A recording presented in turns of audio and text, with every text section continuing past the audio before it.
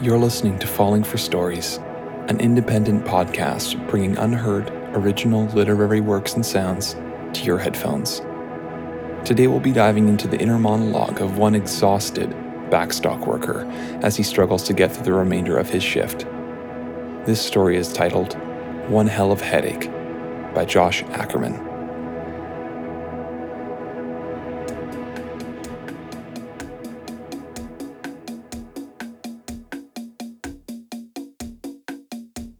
Three shots of rye whiskey, 5 vodka 7s, and 7 beers. All that gives you is one hell of a headache, says Sid. The wrinkles in his face would make a person guess he's 60, but he acts as if he were a teenager, wearing aviator sunglasses to hide his shiny stoned eyes, a black shirt that in red letters has the word obliterator scrawled across it. Around those letters are skeletons swigging rum into their skulls as they hang off the sides of a pirate ship. It's one of the many metal band shirts you'd catch him wearing on any given workday. He shoves a box into the back of a shelf. The product inside clinks together, 12 bottles of gin tinkling against one another. He dips down to grip another cardboard box, and he says, "If I didn't have these sunglasses on, my eyes might melt into the back of my head like in those movies when Dracula sees his first sunrise," whispering to me, "One hell of a headache, man." Some would call Sid a party animal.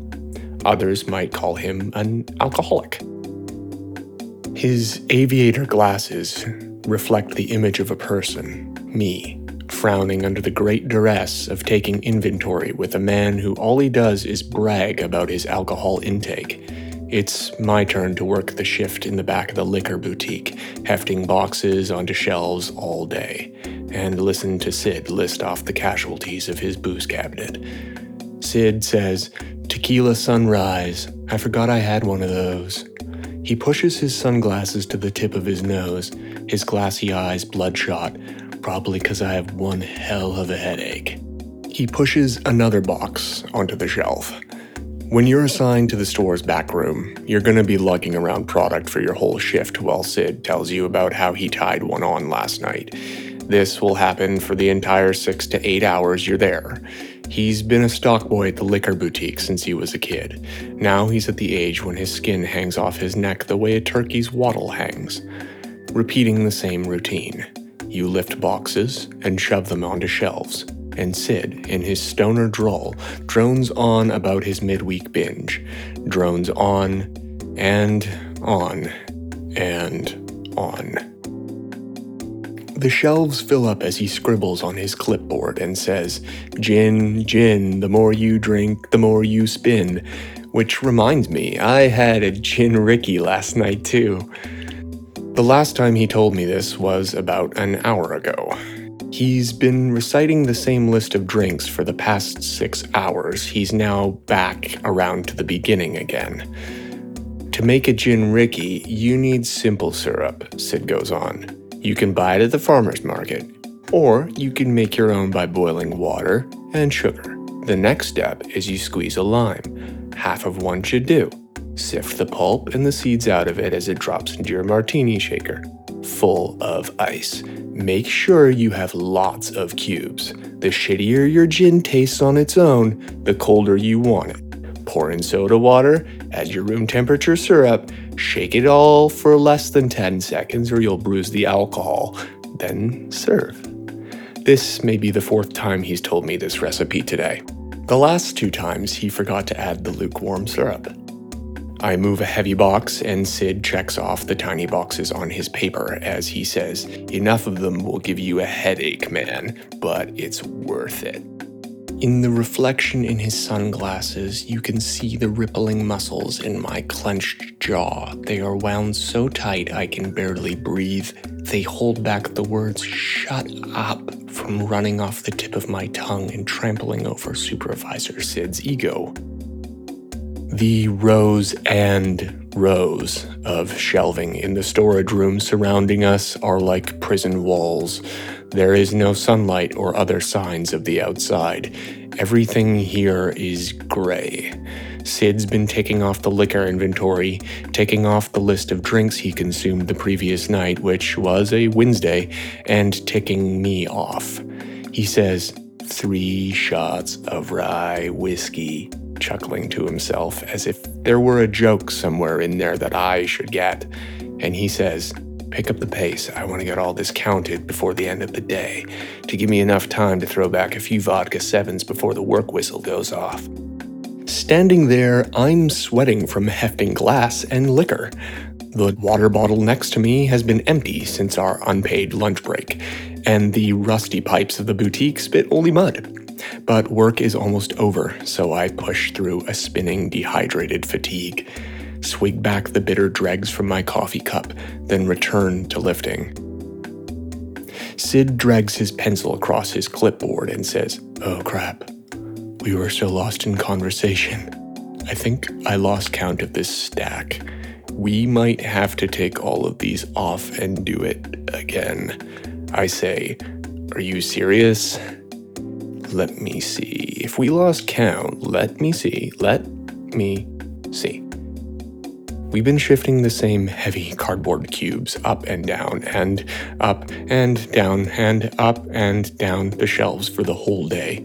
My trapezius muscles and hamstring muscles and all the other ones in my face and neck are wound tight enough to simulate the density of hard rubber.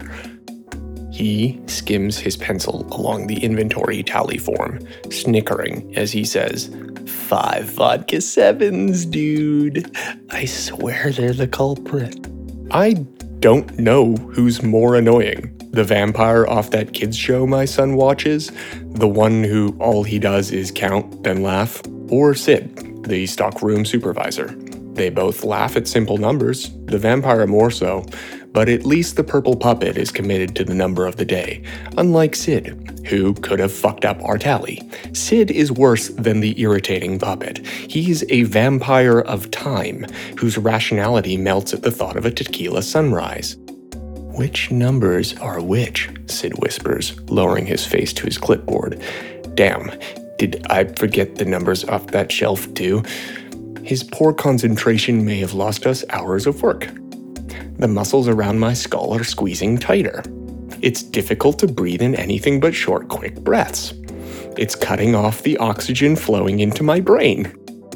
When I massage my scalp, it's as soft as a giant raisin. I've stopped breathing. All I can think about is analgesics, acetaminophen, or codeine, pills with little numbers stamped on them to treat the pumping hot veins punching me in the temples.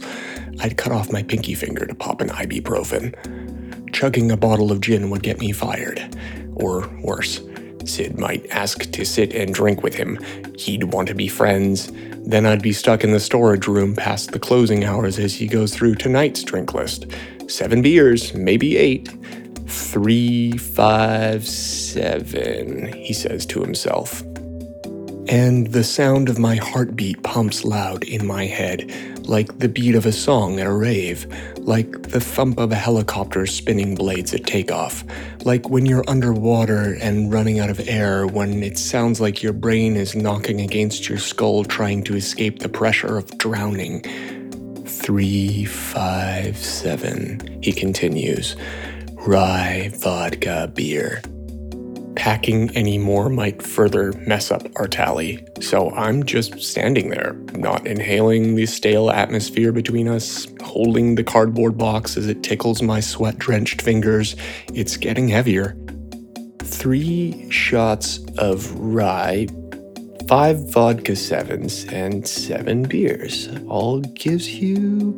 He taps his pencil on the metal shelving. A piercing, pinging sound comes off it each time he does. Tapping, he says. 1 hell of a headache. The box slips away from me. It crashes to the floor. Glass shatters, and I scream, 1 hell of a headache! Cheap vodka soaks through the holes in my shoes, into my socks. I say, "You've been saying the same thing over and over since we clocked in." And Sid calmly says, "It's 7. And I say, "It's 7 beers, I know. 5 vodka 7s and 3 shots of rye." And I say, "Don't forget about the tequila. Oh, the tequila sunrise. That'd kill a person. It'd even kill Nosferatu or whatever with one hell of a headache, right?" "No, it's 7 o'clock," he says. "Our shift is over. And it turns out I didn't lose today's count, so we can go home. We're done. Except for the mess on the floor. We've got to clean it up before we go." He's right. "Tell you what," he says. "You clear off. You sound like you need a drink. I'll tell the boss I smashed a box of $360 worth of vodka. He'll let me off. He owes me. Insurance will cover it anyways. If," Sid says, "only if you don't tell him about this." And he disappears into the janitor's closet, rolling out a mop and a bucket.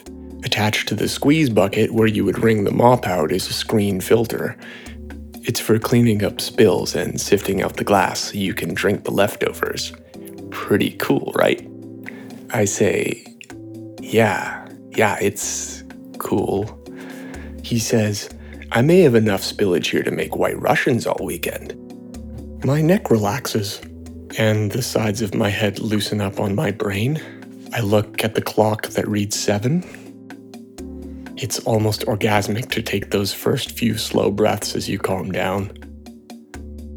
Sid mops the glass and cheap vodka and squeezes it into his fancy filter bucket. I say, "Next time can we talk about how much the boss sucks? Or even the weather? Anything but the list of what made you drunk last night." He stares at me from behind his sunglasses. Got the message loud and clear. Then he lifts the bucket for a sip of the vodka remnants just cleaned off the laminate floor. Slurps a bit down. The way he wipes his mouth is the way a little kid wipes his mouth after chugging down juice. And he says, "No need to repeat yourself, dude."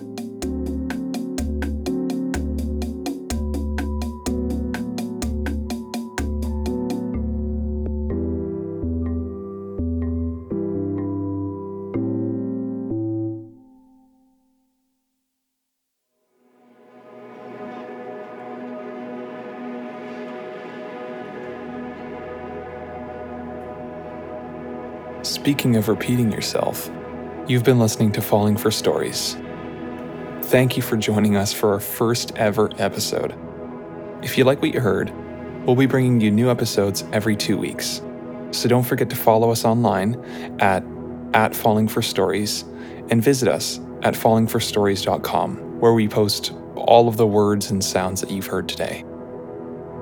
The Falling for Stories podcast is produced by Josh Ackerman and Jeremiah Ackerman. This episode was written by Josh Ackerman. Editing, engineering, and original score by Jeremiah Ackerman. Join us next time as we fall into another very different story.